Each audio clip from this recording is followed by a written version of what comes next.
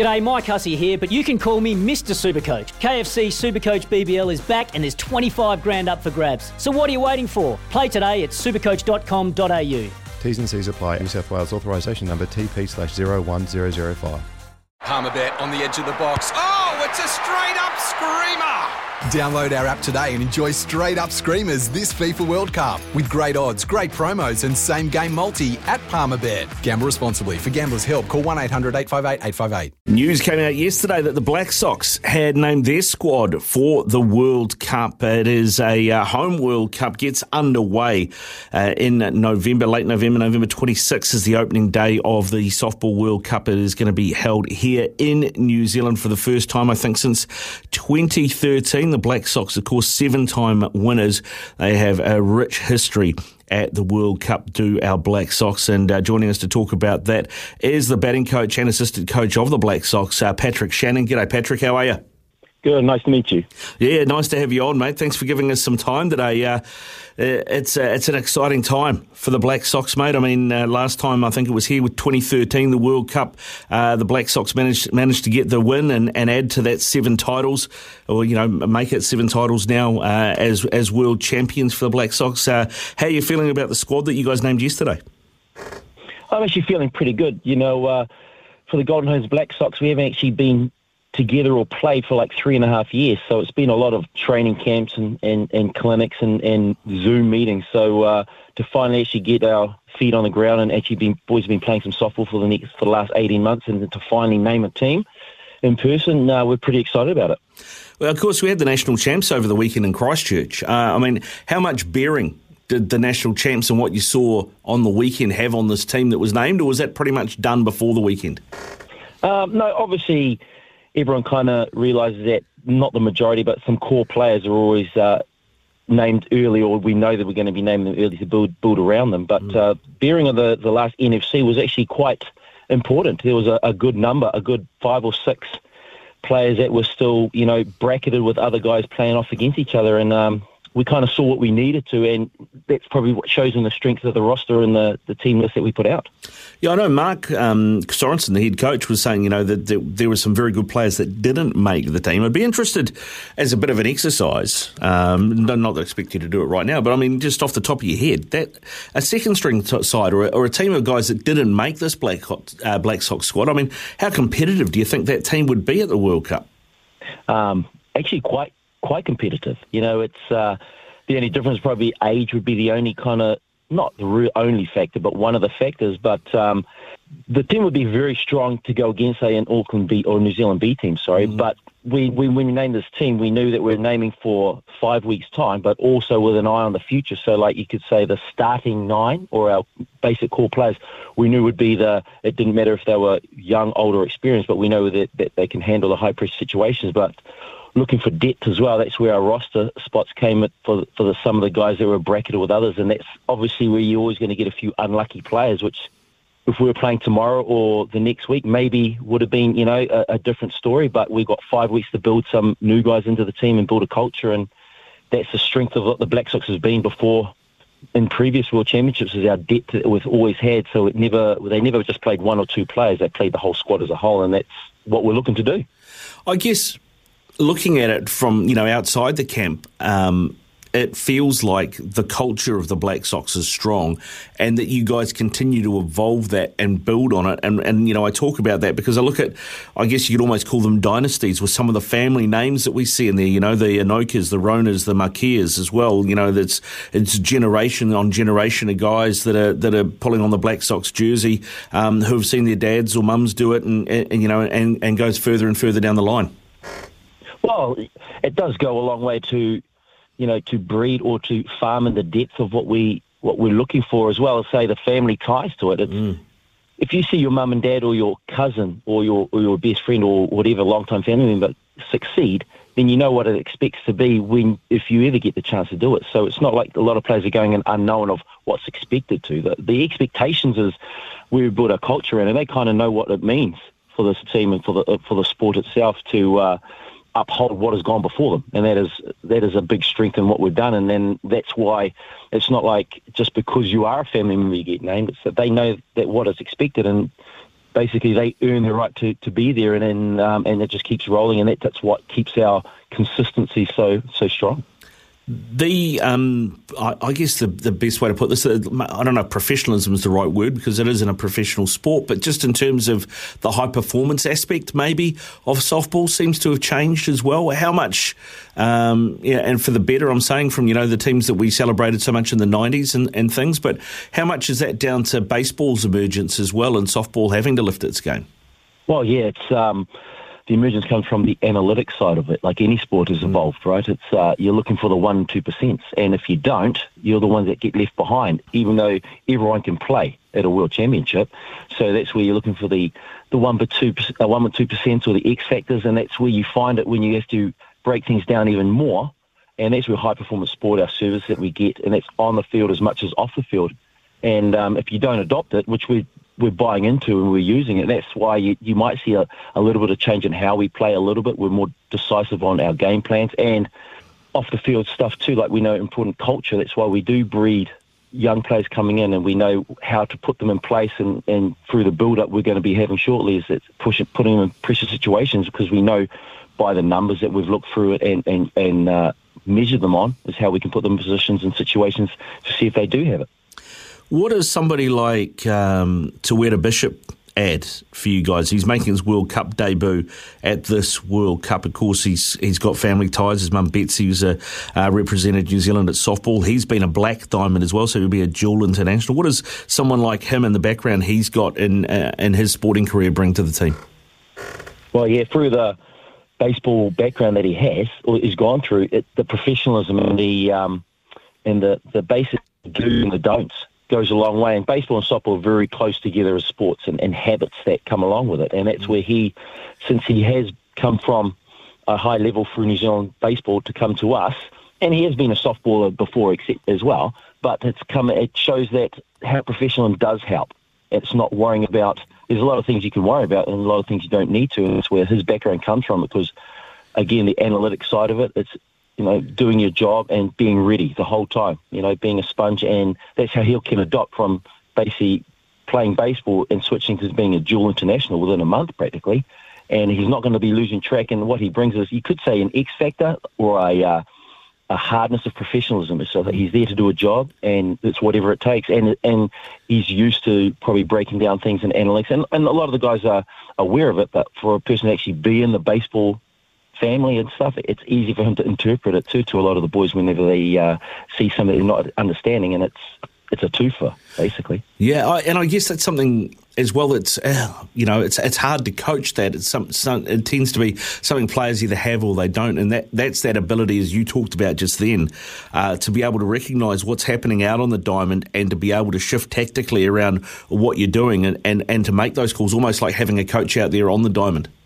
Oh yeah, that's like, as people say, it is his first World Cup, but he probably brings a little bit of an experienced mind to it. We can't wait for a guy to play for 10 plus years in the team to have that kind of same game sense and stuff and game management, which is, he brings a calmness and quite an assurity of he's there to do a job and this is what it takes. And he's a bit of a rock solid, one of the anchors that we can kind of look to build and move forward from, which is, it's not saying we haven't had that in the past few campaigns, but you're always waiting for the next, not generational player, but like a few star players or a few anchors that come along, which is shows that this is what we weren't missing, but we didn't know that we didn't have. Yeah. Until we've got him now, which we're quite excited about. Yeah, it's that old thing of you don't know what you don't know for a while, right? Until somebody shows it to you.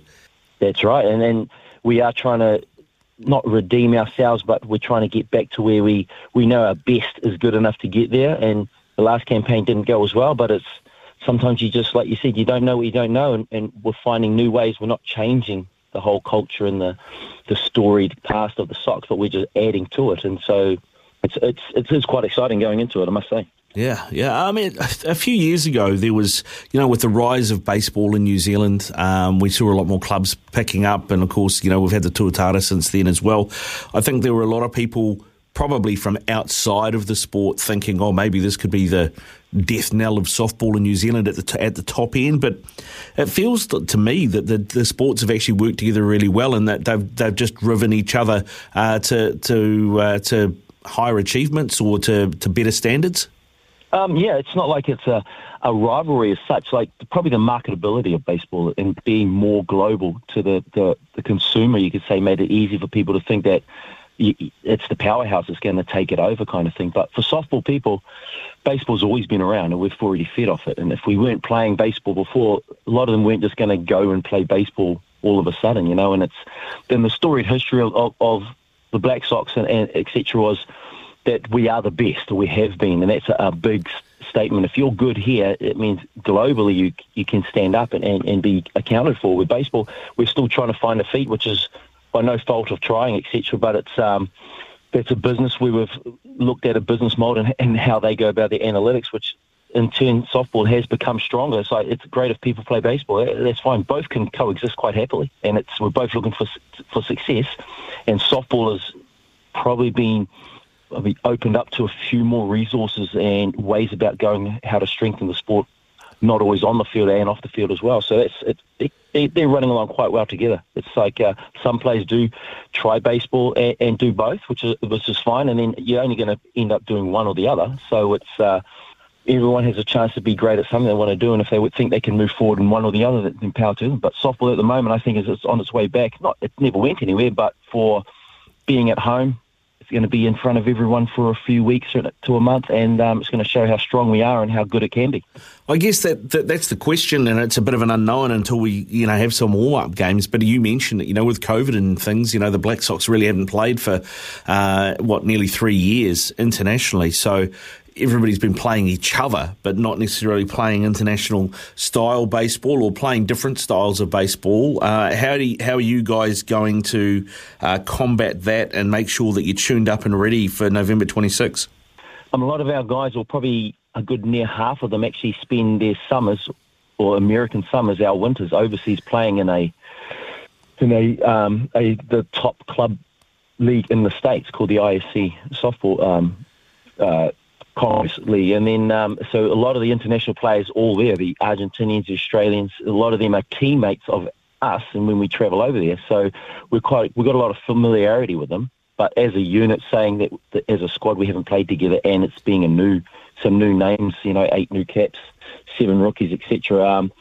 We're aware of them. There's been good scouting for the last few years, but a lot of the stuff is a result of what's good off the field, like the culture and building the game plans, and we know what the job is to do. And us coaches as well, that we've been very aware of that what we don't know, we have to go find out if we're unsure of anything, and that's where we base it on. We can't control what we can't control, so we're pretty sure of what we've got a handle on, and we're excited to get together, but we do have a lot of information from the overseas players, so all we can do is start, and from next week onwards, it gets real for once. We're not on a Zoom call or just a training camp. So it'll move quite fast. And then if it doesn't, we've got enough resources in high performance sports if we have to change tack, because we're not going to be left behind this time, that's for sure.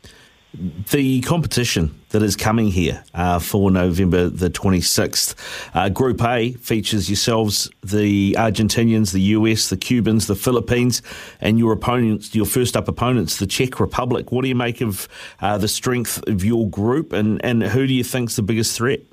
Well, easily from the outside in, Argentina are the defending champs, and they are probably a powerhouse in themselves for the last couple of years, obviously winning the last one, and a lot of their players are based overseas in the American summer as well, which you go through, and they're basically the same kind of culture. They're trying to replicate what the Golden Home Black Sox used to have decades back, which is they sat and wait, and they're just a big sponge, and they're on a roll of trying to dominate. And then obviously they're the big powerhouse and probably the number one ranked team in our bracket. And then obviously we played the Czech Republic first game, and a few of their players are based overseas as well, and their number one pitcher as well, which is going to be very, very tight. And they're not trying to take a backward step. Every team over COVID, they kept playing.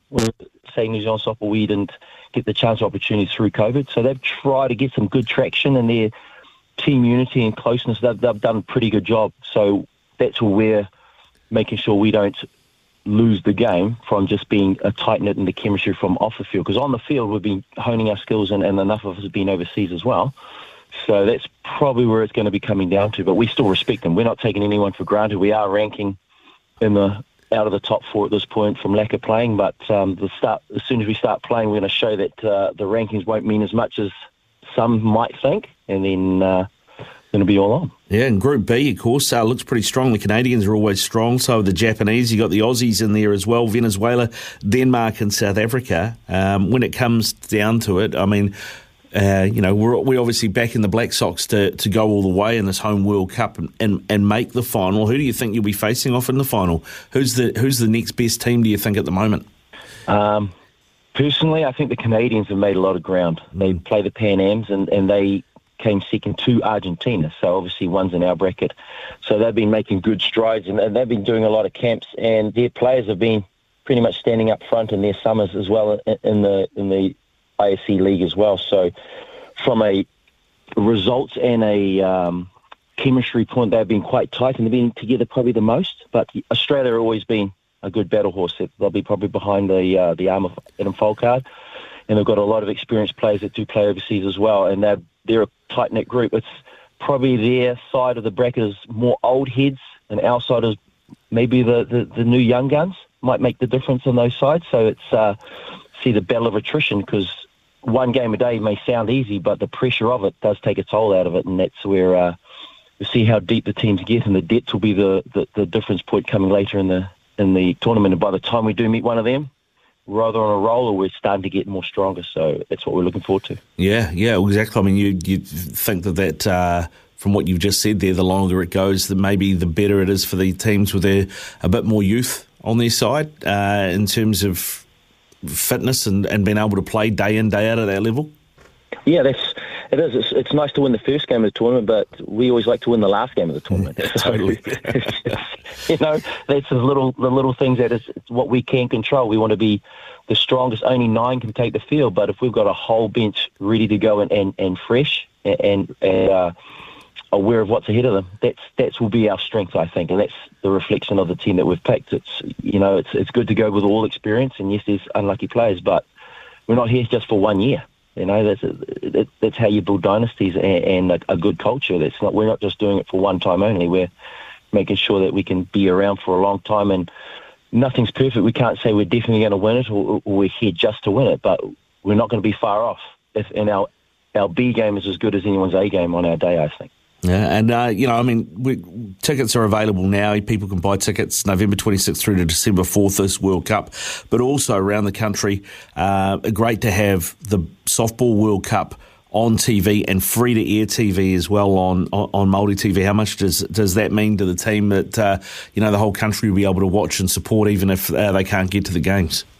Oh, that means a lot. A lot of the families inside the squad and the softball community itself, they're really happy about that, because we're a grassroots sport, and for the coverage it's got a grassroots taste to it, that's all we want. We're not trying to put ourselves up in front of everyone. There's a lot of great sports and a lot of World Cups going on at the same time as well, but we're just happy that we might get our chance to be seen by people that can't buy a ticket, and what they see they're going to like, and that's all it is, because softball can be forgotten sometimes behind other sports, which is by marketing, and not everyone gets a chance to see it on TV. So we're really excited about it. It's happened in the past. The last few times that we've been here playing in World Cups, it's amazing how famous you can be for a week. So if we could gain some traction, and we thrive off it. In the past, New Zealand teams have thrived playing at home.